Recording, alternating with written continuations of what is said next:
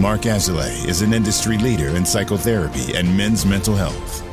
He's helped countless guys get back on their feet, deepen their relationships, and excel in their lives. Now he's taken all that he has learned and is sharing it with you. In each episode, Mark will interview an expert in the field of masculinity and men's work. We'll cover topics such as emotional intelligence, masculine identity, anger management, financial health, trauma recovery, marriage and divorce, ethics, and spirituality. Tune in and become a better man. Welcome back to the Men's Therapy Podcast. I'm your host, Mark Azalea, and I'm here with Jocelyn Eve. She's a great friend of mine from the AGPA, the American Group Psychotherapy Association. She's a therapist out of Cambridge, and she's worked with men, specifically men that have suffered trauma. Jocelyn, welcome to the show. Thanks so much. Great to be here, Mark. So I'm excited to talk with you because up until now, we've talked with a lot of men that work with men, and I'm interested in the female perspective of women who decide to work with men. So in this first segment, let's start with your story. What interested you about doing men's work and getting into this type of group and this type of treatment? I'm so glad you asked. It's been such an interesting journey. I have been working mainly with female identified survivors for many, many years now. And when I think about what prompted this new men's group, I think a couple factors come to mind. One is that a couple of years ago, inherited a mixed gender process group with all adult trauma survivors. And that's been incredibly moving and inspiring to me. And it has made me drawn to create more spaces specifically for male survivors. Also, a lot of the men in my practice are, coping, processing, dealing with the long-term legacy of kind of childhood adversity and traumas. So it felt like it was something I was seeing very pervasively across the folks that I was working with individually. And I also think, so many things, but I went to a conference many years ago about youth offenders, and I was really, really struck by the kind of false dichotomy and siloing of people identifying as providers who work with offenders versus victims, perpetrators versus survivors. And I feel like, that sort of resonates with a larger theme of why I feel so personally passionate about this work, because I see in my practice and I've seen in my own life and my own relationships and family and community how easy it is to get into false binaries and to feel like we're not more than the worst thing that we've ever done, when in reality, most of us don't get through childhood or get through this life without encountering some kind of trauma. And sometimes part of that journey is in perpetrating or, creating more harm or suffering or even abusing, someone. So I find that a lot of the work I do with men is related to that sort of grappling of all the shame that comes with the trauma, but then further shame and isolation and stigma that comes with then being in a position of harming others. Yeah, 100%. It's that old adage, right? Like hurt people, and a fair number of the guys that I work with are probably similar. They often, let me take a step back, right? And you probably can see this, that men don't go to therapy until their life is in shambles. It's often like a last ditch effort. So I have a handful of clients that have, unfortunately hit their spouse or hit their child. Only once. And of course, I'm not condoning that, but they have that outburst, they do that thing, and then they're scared, right? They're scared, they're afraid, they don't want that to happen again. And then oftentimes when you dig in, it's something that their parent used to do to them all the time, right? They were regularly beaten or they were, physically abused all the time by their father or their mother. So a lot of that shame and that stigma is like, oh my God, I don't want to be my dad. And I did this thing where now I'm my dad. I'm curious, do you see that in the work that you do? Absolutely. That adage definitely rings true. And I think it was Brian Stevenson who said, we're more than the worst thing that we're all more than the worst thing that we've ever done. And I think that really rings true when I think about the men I work with and the trauma and grief that they're dealing with, because it's it's hardly even represented in the media. They hardly even show this part of the human experience in what we see in our phones and the news and the advertising. It's just striking to me. I'm thinking about a particular film that came out this year about cults, and how some of my clients were watching and paying attention. It was like a popular Netflix film, and to see their experience reflected kind of for maybe the first time was so activating, and you might say triggering, but really it was like the amount of female survivors I work with who bring in content all the time from sort of seeing their experiences reflected in the news and pop culture. I think it's just really, really striking to me how alone men feel with this work. And so as a female identified cisgender clinician working with men, it seems like it's particularly poignant. And I say that knowing that many men have been abused and harmed by women. So it's not obviously all like one way or the other, that there are some people who particularly seek out working with providers who represent their identities, and others, who they might feel safer working with a male therapist. So I know that you obviously know all about this, but when you said sort of about speaking with me, I just feel like it's important to name that, like, many more people are reaching out to my male colleague who's co-leading this new group than they are with me. And I don't think that that's a coincidence. Yeah, I think people tend to gravitate towards likeness, right? I think it's like a human nature type of thing. And, we talked about it in a previous episode with Christina Dixon, this idea that I think a lot of men struggle to work with female therapists because they don't want to hurt them. They don't want to burden them. They don't want to have them feel the pain that they feel. They're like this protector thing, which is completely unwarranted, right? I mean, a female therapist is like, in some ways, much more capable than the male client, but I think as men, we have that ingrained. I'm curious, in your life, Jocelyn, like, did you grow up with a lot of male friends, or did you gravitate towards this work, or did you interact with male survivors in a personal way? Mm-hmm. That's a great question, because I think that contributes as well to why at this moment in my career, I'm drawn to working with men. I think that because of all the work that I've done in my life and in my career, like understanding the maybe like patriarchy and understanding and grappling with like the Me Too movement and traumatic experiences I've had where men have been involved, I feel like that has allowed me to show up in a really solid way for my male clients. And I don't think that that's necessarily the case for everyone in the field who, aren't necessarily seeing this as a social justice issue. And I realize that that's my bias. That's kind of the lens that I bring to the work, but it does feel like it's an access issue. And so I was interested. I listened to your conversation with Christina, and it was so fascinating to think about like the numbers, that it's actually really hard to find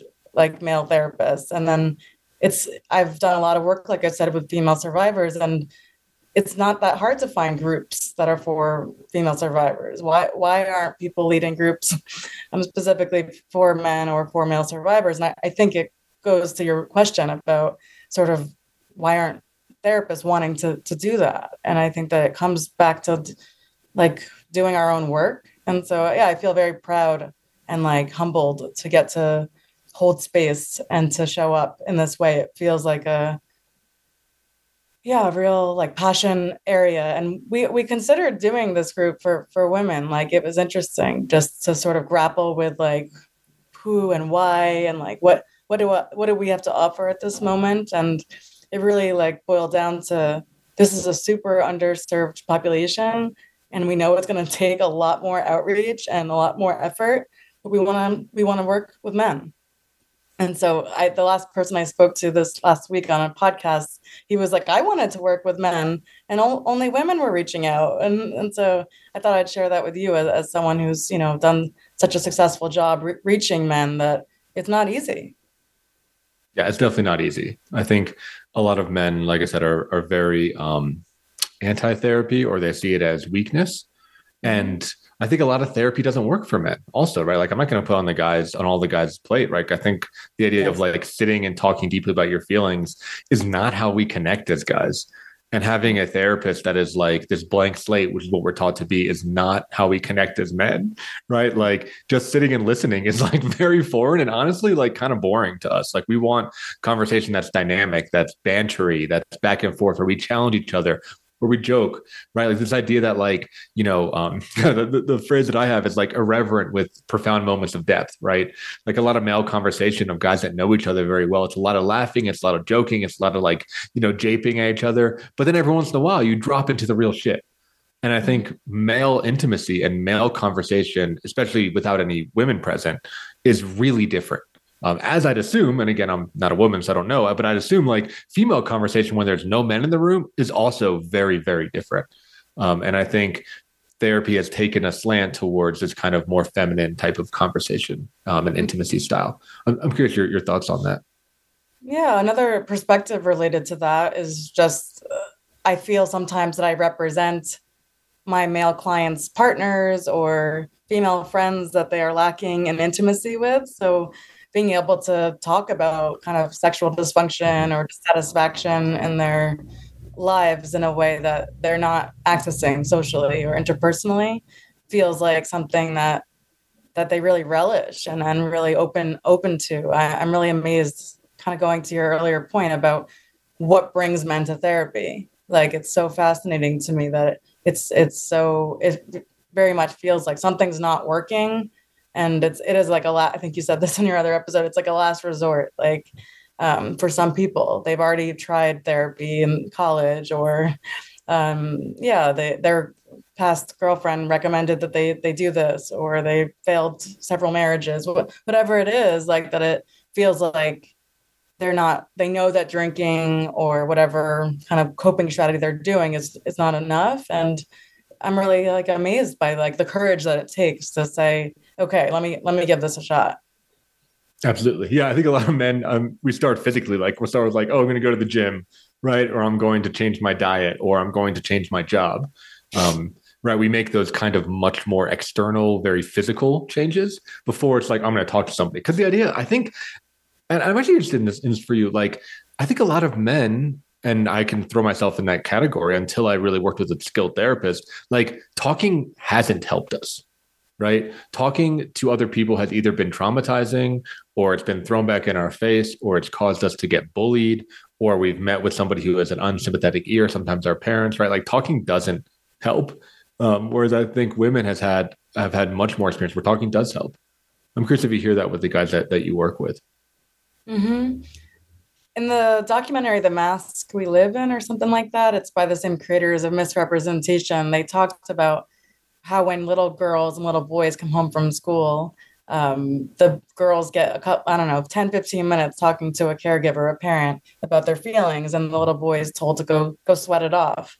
So I do think that it's very evident that the level of comfort and familiarity, the trust to just begin to build a therapeutic relationship is definitely markedly different in my clinical experience so far. But I also just wanted to kind of reflect on that sentiment that for men they should be okay, and that something didn't bother them so much that they should move on, that there's just so much like dismissing of the male experience even as like guys grow older, that I think that really comes through when they show up for therapy, and there's so little self-validation or affirmation that they've been through anything that could explain why they're struggling now. Right. Yeah. I think the superpower and the curse of the masculine is that we can compartmentalize, right? Because like biologically we had to do that. We had to put shit in a box so we can kill that deer, or so we can like kill that person, or we can do whatever, right? We can defend the people that we love. But now in the modern world, like that is really kicking us in the ass, right? Because I think our impulse is to compartmentalize, right? Shove it down and then move forward no matter what. And again, it's not all bad, but in the emotional relationship and the emotional world, it's not appropriate. It doesn't work anymore. Mm-hmm. I mean, I'll just quickly say that with right now, with another war being fought, like it just seems like such an example for like we can't talk about men and trauma and group work without thinking about like what we're doing to so many men and families right now with all the wars, that it makes sense that literally it's not just evolutionary, like it's happening right now, that we're kind of dehumanizing people and exposing them to such endless violence and trauma. Right.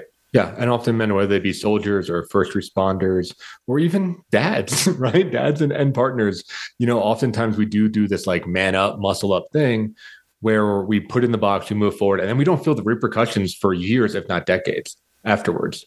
And I imagine those are the guys that you work with where they put it in the box as a child and now it's coming up. Mm-hmm. Very much so. Yeah, it often isn't, I think, till people are out of their families' homes, far from the trauma, that it begins to kind of emerge, those memories and feelings, or when they're in a new intimate relationship, maybe it comes up sexually or comes up in the form of cheating or violence, as you named. So it's very much feels like a reactive thing, and that's understandable. Most people come to therapy and they say, I don't want to feel anxiety, I don't want to feel depressed, I want to be happy. So it's a very, I think, wholesome and human motivation, and yet we know that the work of trauma recovery takes time. Yeah, I think that's a great topic to talk about in our next segment, kind of how trauma manifests in the adult world and how guys specifically can work through it and start to heal, and some of the work that you do and the trauma groups that you run. Because I think a lot of guys, like you said, we don't want to admit that stuff happened to us, So being able to diagnose the problem does mean, I want to hear it to the guys out there, like that means that there's a solution, right? Like if you can diagnose a problem, then you can fix it. So there's nothing wrong with you that you have a problem. It means that, okay, cool, there's a pathway for hope. So we're going to move to our first commercial break. When we come back, we'll talk a little bit more about how it manifests in the present moment. Thanks for tuning in, and we'll see you on the other side of the commercial.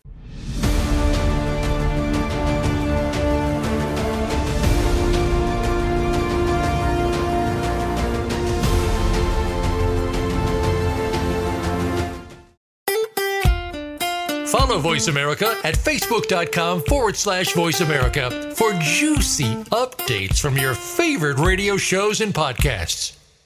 Men's Therapy Online is now accepting new members. Men's Therapy Online offers a solution to the lack of outlets for emotional expression, positive role models, and access to meaningful milestone experiences. In our post-COVID world, loneliness is at an all-time high.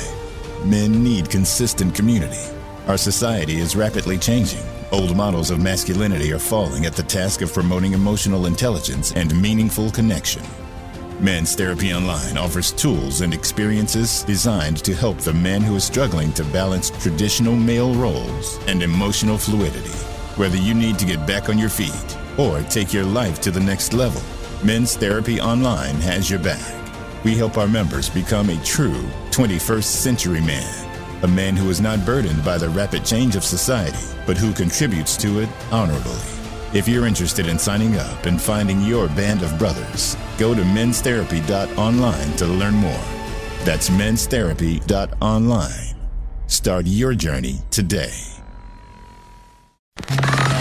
Enjoying our shows and can't get enough of us? Follow us on Instagram at Voice America Talk Radio and see what we're cooking up for you.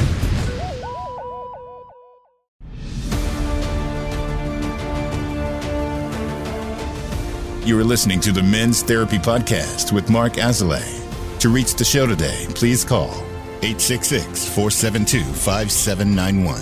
That's 866-472-5791. Or send an email to podcast@menstherapy.online or visit www.menstherapypodcast.com. Now, back to the Men's Therapy Podcast. Welcome back to the show. I'm your host, Mark Azalea, and I'm here with Jocelyn Eve. She's a psychotherapist out of Cambridge that works with men, and specifically men trauma survivors. She runs groups that help them to heal through the traumas of their childhood. So, Jocelyn, I think we should just start right there, right? Like, how does trauma manifest when the man is an adult, right? Say something happened to them. How does it start to show up, 20, 30, maybe even 40 years later? Mm-hmm. Well, it's interesting the way you formulated the question, because it seems like when I think about the men I work with, it's been a long history of the trauma, I think, showing up and being masked and not recognized, and kind of, as I was saying in the earlier segment, kind of minimized and denied and repressed, not by the men necessarily exclusively, but by their partners and families and teachers and coaches. And then oftentimes as we become adults who have traumatic childhood experiences, we're further at risk for being re-traumatized. So we find ourselves in kind of codependent or abusive relationships as adults, or in toxic workplaces, or incarcerated, or involved with, the criminal justice system. So yeah, that's sort of my initial response. Yeah, you talked about different arenas, and I kind of want to go through them. I think the obvious one, and this is problematic that this is the obvious one for male, is like physical, right? Like it shows up with them physically abusing somebody else, or for a lot of men, I've seen a high correlation between like obesity, like morbid obesity, and trauma, right? This idea of kind of putting a buffer between themselves and the world, or emotionally eating. I think it shows up as addiction. But I'm curious, you talked about the sexual dimension, which I'm interested, and also like the mental, emotional dimension. So what are some other symptoms that a man might have, knowing that they might be carrying trauma with them? Yeah, I was just listening to a training last night because I'm a total nerd, as you know. And it was about borderline personality disorder and how historically that has been commonly kind of stigmatized as something that women are diagnosed with, and how that's actually not what the research has shown. And I was so interested to hear more about that, because that definitely reflects what I'm seeing, that possible impacts of trauma. It might show up as fatigue, headaches. It can be physical in terms of teeth grinding, GI, stomach issues, sleep difficulties, chronic pain, PTSD.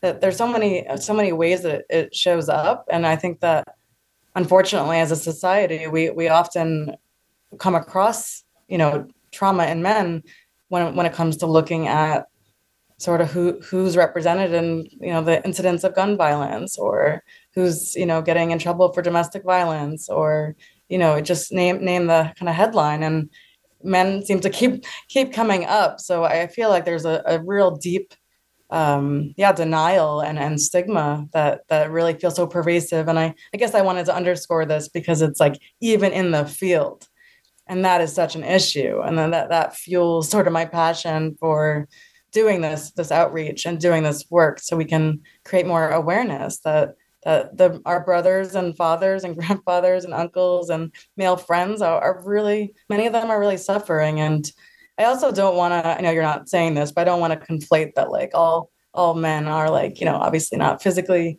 abusive or anything, but there is an interesting overlap when I think about kind of the Me Too movement and men who are struggling with boundaries and navigating sexual intimacy and just negotiating needs and relationships at a really like basic level. Many of them have really grown up in invalidating environments, or not been a good fit for what their caregivers or parents could provide them emotionally. And I think that shows up a lot in the one-on-one, but also as a female group therapist, it shows up a lot in my group clients. Yeah. I'm really curious about the social justice lens, and where I go to is when I think of, okay, so let me take a step back, right? Because I need to talk about women first. I think women have a lot of slur words that are obviously used against them, right? Some words like bossy, right? Or bitchy, or, domineering, or nagging, right? Like these words that are like attached to women that are very, very harmful. So I'm going to talk about some of the men words, right? But I don't want to negate the female words, right? The men words, when I think about some of the male words, the words come to mind are like evil, right? Or bad, right? Or like chauvinist, right? Things like that. You don't often hear of like an evil woman, but you hear of like an evil man. And when you think about perpetrators, right, there's often this idea like, oh, there's evil out there in the world, right? Or they're a bad man, there's something like that. And I like that you bring in the trauma lens, because I think it adds more nuance to that, right? Like these people are not born evil or bad or like demonic or devilish, right? But there's more going on there. I'm curious what you think about that idea. And if you see that in some of the guys that you work with, kind of breaking through that stigma of them just like being a bad man versus being a traumatized man, Yeah, I absolutely see that a lot. And I think about it as like that kind of old school exercise about looking at the box that we're put in, and like, what does it mean to be a man? Mm-hmm. And to look at like how men are holding themselves up to these standards of what they were taught that really narrow definition of masculinity. So I know I'm preaching to the choir here, but that it kind of shows up in hearing their sense of perceived failure in their lives, whether it's professionally or romantically, feeling like they're not able to do enough for their partner or their friends. It's just like a real deep sense of inadequacy. Yeah, and I think of like the traditional masculine role, which I think is still relevant today, is of like that protector and that provider, right? It's like that guard. It's like you're both the guard of the castle and like the king, right? That like you like give out the gifts and you protect the gate. And I think a lot of guys are always ranking themselves, right? Like we love as men, I think we love and we respond well to hierarchy, right? That's what the patriarchy is, right? It's something that like a layer that we put over the world. And I think when men feel like you said, they're a loser, they're at the bottom of the hierarchy, they have nothing to offer, they can really spiral quickly because they often feel alone too, you know? And I think that that's what we're seeing with the incel culture online, that is like such a dearth of men's mentorship and support. And I know you're doing such amazing work to foster more community and kind of alternative therapeutic settings for this bonding and this healing to happen, because why else are people bonding over the internet about their kind of victimization as men? It seems like some of the people I'm speaking to who fall into that kind of demographic are now like, I just want to know what it's like to connect with other men in like a healthy way where I can get support, but it's like actually, I don't know, serving me and like what I value in life. Like there's a recognition of, I think, some of the toxicity, but like a lack of access to spaces and mentors and elders who can offer that kind of support. Yeah. So I'm curious to hear more about like the journey and evolution of the social justice movement as it relates to men, especially men's mental health, right? Because I think as it was getting launched, it turned off a lot of men because, specifically straight, white, cisgendered men were seen as like the enemy, or as they perceived as like an enemy. So I think a lot of men were like, whoa, I don't want to get anywhere near this. This thing is like demonizing me. I don't want to talk about it.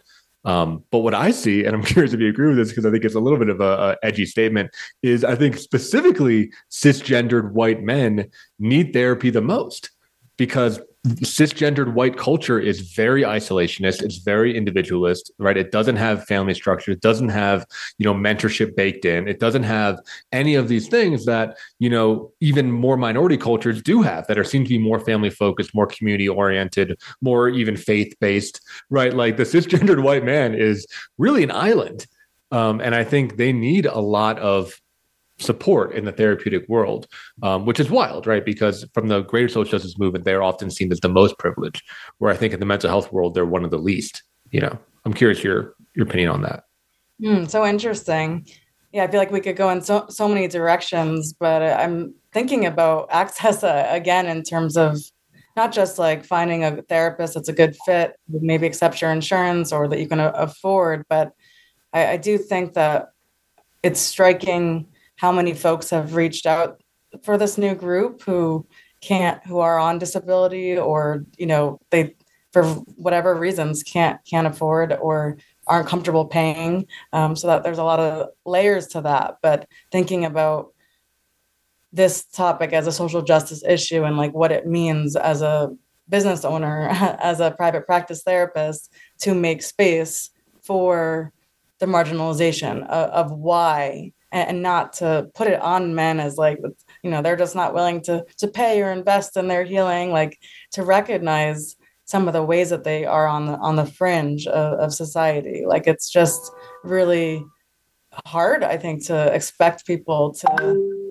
pay for, like, just our healthcare system is so broken. And so I don't know, I guess I'm still kind of figuring out kind of how best to address that, because it feels unfair. Like I get why there are so many like free resources for female survivors. And I never thought I would say this, because for years I've been like, struck by how much financial support and funding there are for veterans. And even Judith Herman's iconic book, Trauma and Recovery, talks all about sort of the way childhood sexual abuse and incest are sort of really, that it's a public health issue that no one wants to talk about.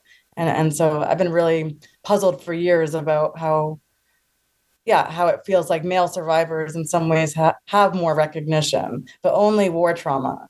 And so, yeah, I'm kind of all over the place, but just trying to emphasize the fact that I'm still kind of figuring out how kind of the stigma of male trauma fits into maybe the larger social justice, I think, agenda. Like it feels to me, again, like maybe if you asked me this in a month, I would probably have some statement to make, but it's too it's like I don't want to make like a binary statement about it. So I think my main message or response is around the complexity, and like of course we're speaking in generalizations, but really to allow for the really complex traumatic histories of these men that can't be put into a box as perpetrator or victim, but rather there's someone reached out and was like, does my trauma as a Indian man count for your group? Like sort of the sense that like, where do they belong? And is my trauma real or valid? Yeah. I love that you talked about that, because that is something that I think a lot of male trauma survivors really struggle with. And you mentioned the war trauma thing. And that's also that toxic masculinity where it's like, I think as men, especially in like Western culture or culture that I think experienced World War II, quite frankly, right? In some way, shape or form, it's not all the West, but anyone that experienced World War II, there's this idea that the only male trauma that counts is war, right? Maybe, in the modern era, we can make room for like, if you're a firefighter or you're like a paramedic, right? If you're like a first responder or a police officer, if it's like some level of like PTSD witnessing violence, like that is, quote, like masculine trauma, right? Like you saw people die or you killed somebody, right? But when you get to this more subtle trauma, more insidious in many ways, right? Like, being bullied at school, right? Or having a, castrating mother, right? Or, being beat at home, or going through a childhood illness, right? Like being disabled as a child, or, even losing a job or getting divorced, right? Like all these other things, I think as men, and I think the society also really downplays that, right? Because it's the idea of like, well, you weren't in war. So like, what do you have to complain about? Like, look at your grandfather who was a freaking, paratrooper at Normandy or whatever, right? Or like, look at, for the Jewish population, look at your grandparents that survived the Holocaust, right? Like we often get this kind of like trauma comparison where those little more emotional things, I think, get erased. Mm-hmm.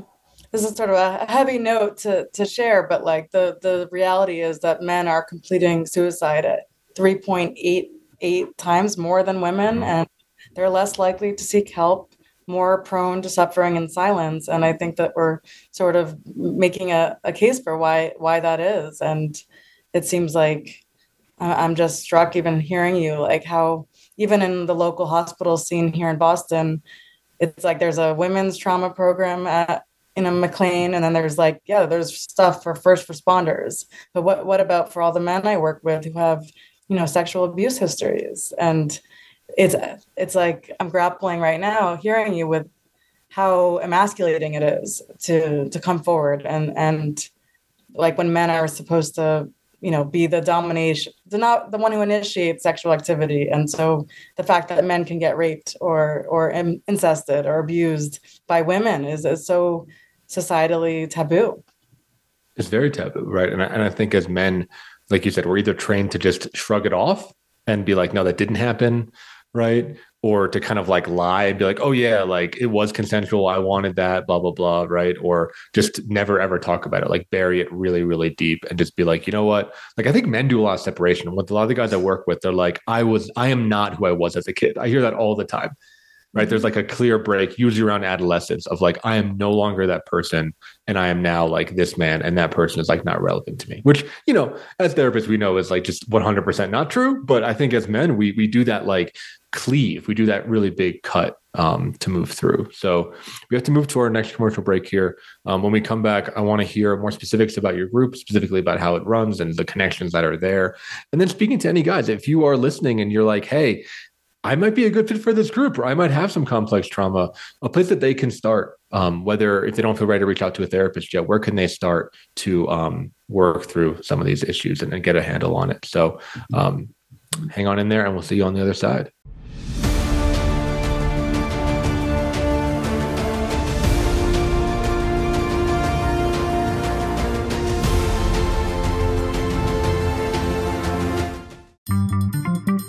Voice America is on LinkedIn. Connect with us today. Men's Therapy Online is now accepting new members. Men's Therapy Online offers a solution to the lack of outlets for emotional expression, positive role models, and access to meaningful milestone experiences. In our post-COVID world, loneliness is at an all-time high. Men need consistent community. Our society is rapidly changing. Old models of masculinity are falling at the task of promoting emotional intelligence and meaningful connection. Men's Therapy Online offers tools and experiences designed to help the man who is struggling to balance traditional male roles and emotional fluidity. Whether you need to get back on your feet or take your life to the next level, Men's Therapy Online has your back. We help our members become a true 21st century man, a man who is not burdened by the rapid change of society, but who contributes to it honorably. If you're interested in signing up and finding your band of brothers, go to menstherapy.online to learn more. That's menstherapy.online. Start your journey today. Want to see what Voice America is up to behind the scenes?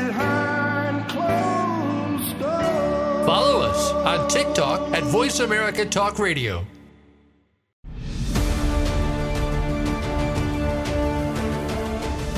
You are listening to the Men's Therapy Podcast with Mark Azalea.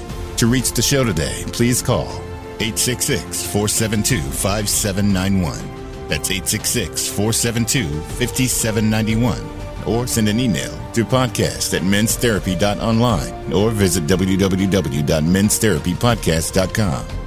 Now, back to the Men's Therapy Podcast. Welcome back to the show. I'm here with Jocelyn Eve, and we're talking about male survivors of trauma.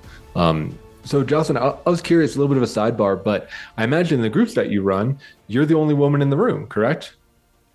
That's correct. Right? Like you're the facilitator and you have a male co-facilitator. So I'm just curious, like from a personal / professional, whatever standpoint, what is that like to be the only female in a room of men doing this really hard and courageous and necessary work? Well, I should edit that actually.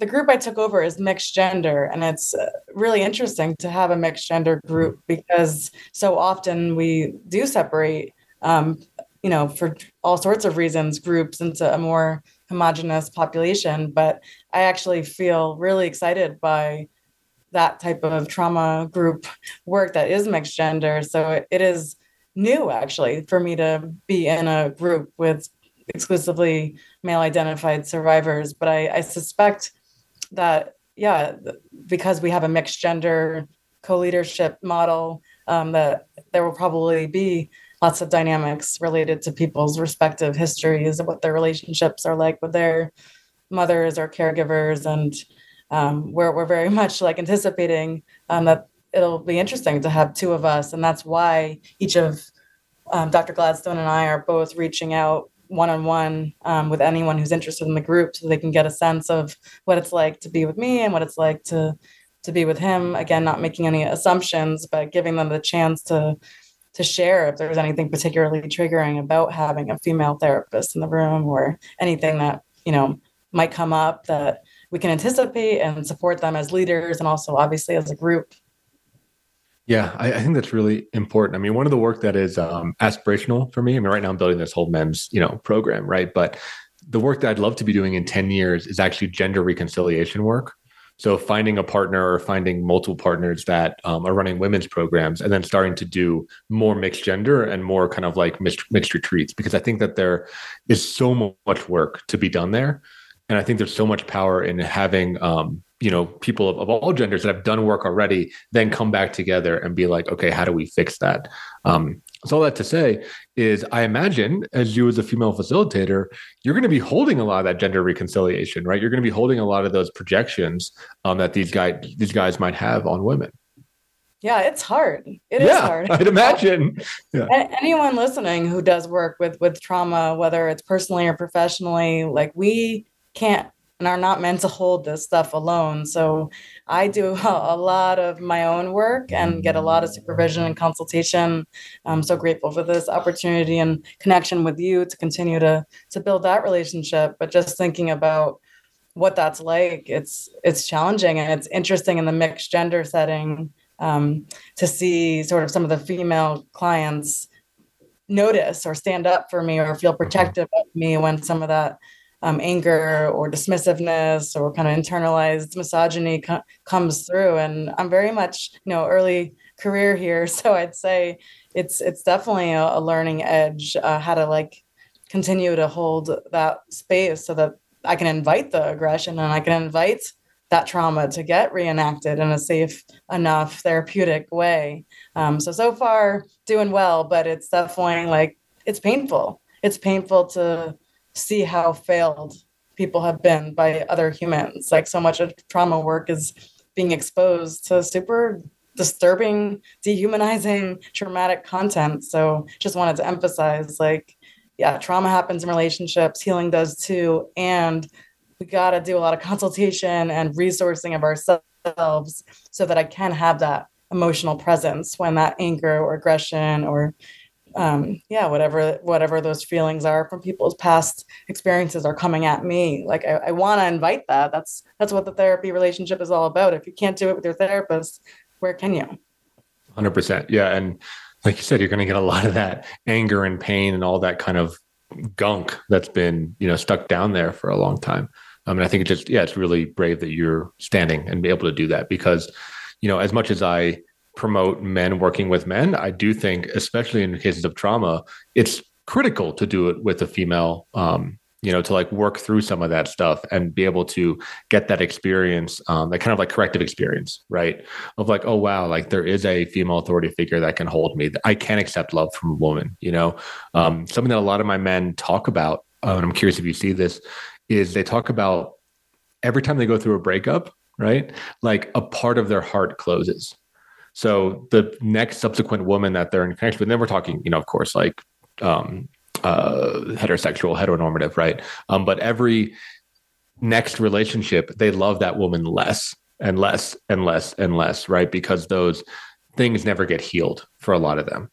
By the time they get to the person that they maybe end up life partnering with, the relationship can feel very flimsy and very surface level because they never loved as fully as when they were a teenager or when they were in college or when they were a young adult, because they don't, I think as men, we don't know how to work through that, So I think being able to work through some of those intimacy barriers with a female therapist is crucial, is 100% critical to healing. Absolutely. Yeah. I'm thinking about all the difficulties people have once they're out of school and like making friends as an adult too.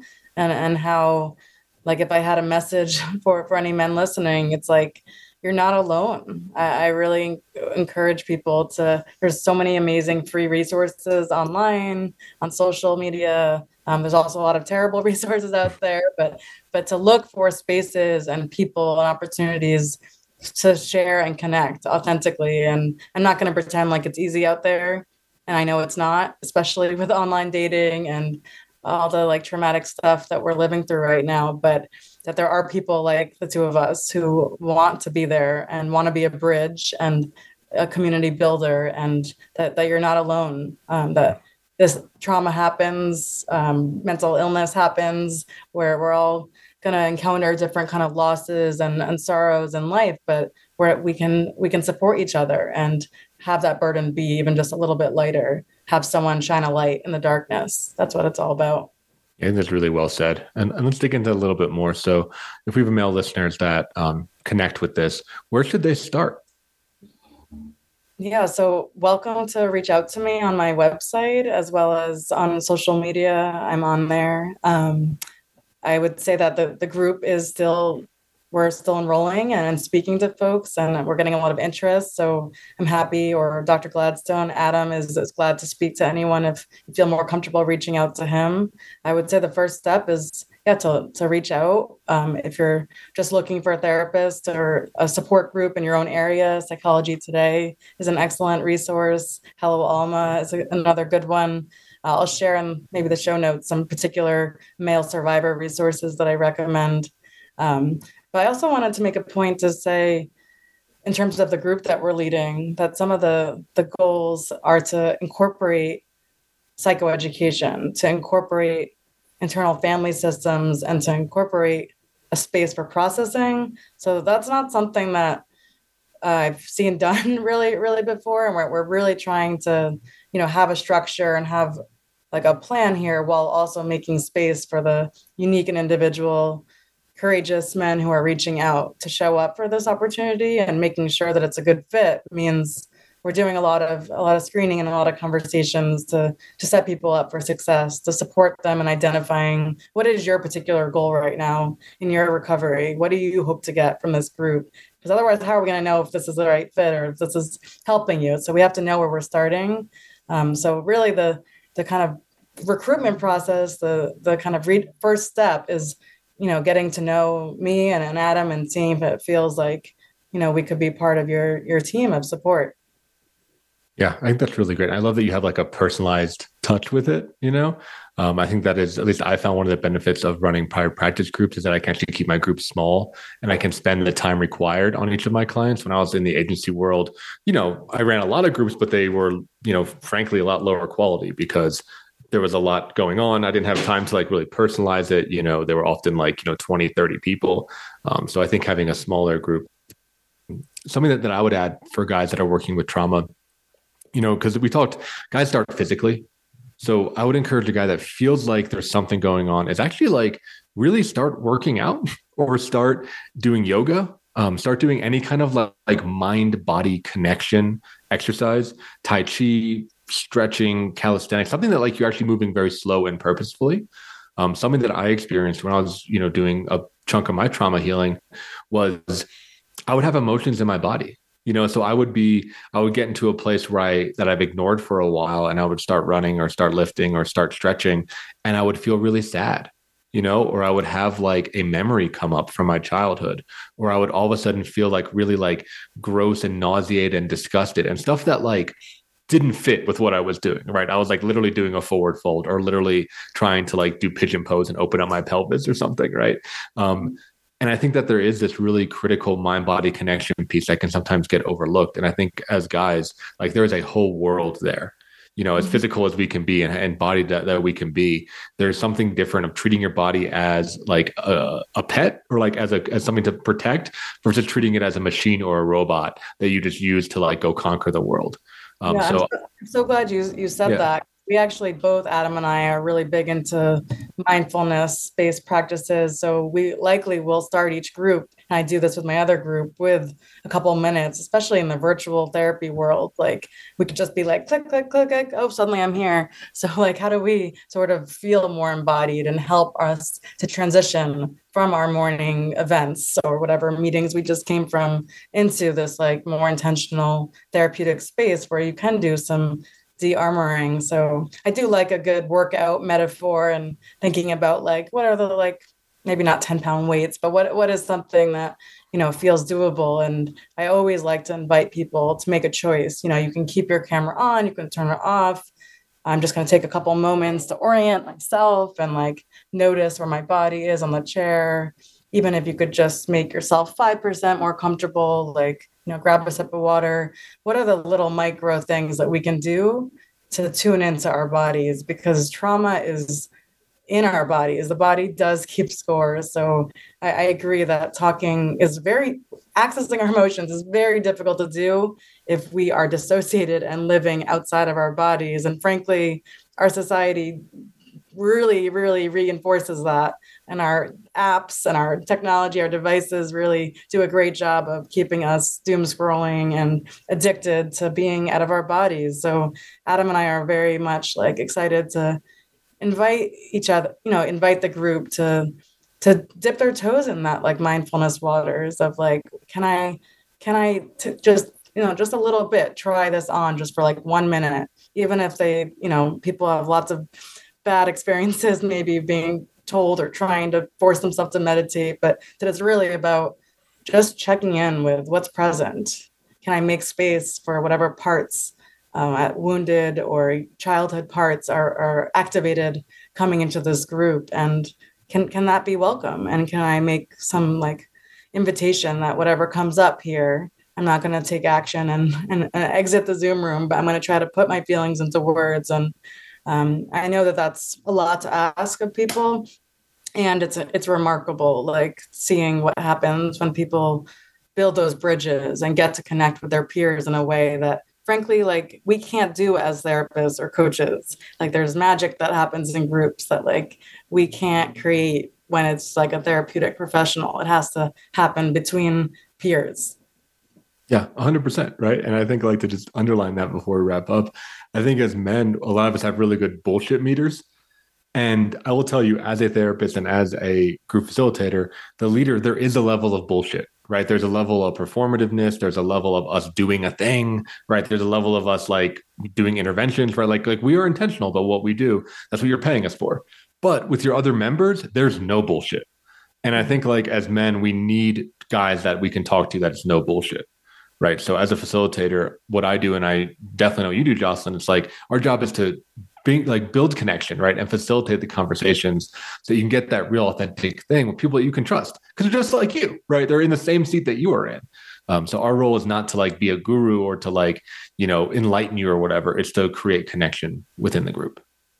Yeah, absolutely. And during those one-on-one consultations, we get a chance to find out like what might come up for you in group. Like what have your experiences been like with other men or with bullying or in your workplace or family system? Like what can we anticipate? Because it is hard and it is also so rewarding when people start to make those connections. And it's easy to judge people when you show up in a group and be like, I'm not like any of these guys, or like I'm the only one who has this experience. And then, little by little, it's like you don't realize that. It sounds cliche, but we're all more similar than we are different. And so I know that my presence as a female leader matters. And as you sort of pointed out, it's really about the other group members, and can Adam and I kind of get out of the way and foster a space where people can connect, and that like I can throw out my agenda or my therapeutic kind of techniques and strategies. Yes, that's like important for fostering safety, but it's really about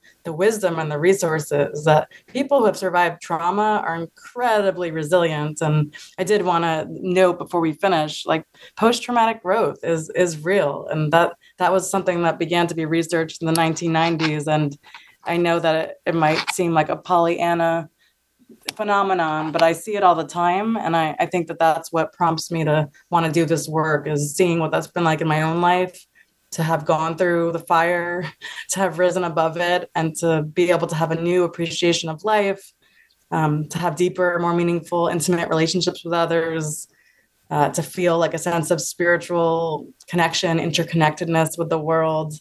Like I don't wish trauma upon anyone, and some of the most beautiful and inspiring and resilient people who I've encountered in life have gone through really ugly things. And that's really beautiful and well said. So as we're wrapping up here, Jocelyn, where can people find you online? They want to know more information about you or about this group. Yeah, so my website is Jocelyn Eve, JocelynEve.com. And there's a section for groups. You can contact me through the email form. And I would love to hear from anyone listening. Love to know what's been helpful and any questions people have, or if you just want to introduce yourself. Fantastic. And that stuff will all be in the show notes too. So thank you all for tuning in, and we'll see you next week, another episode of Men's Therapy Podcast.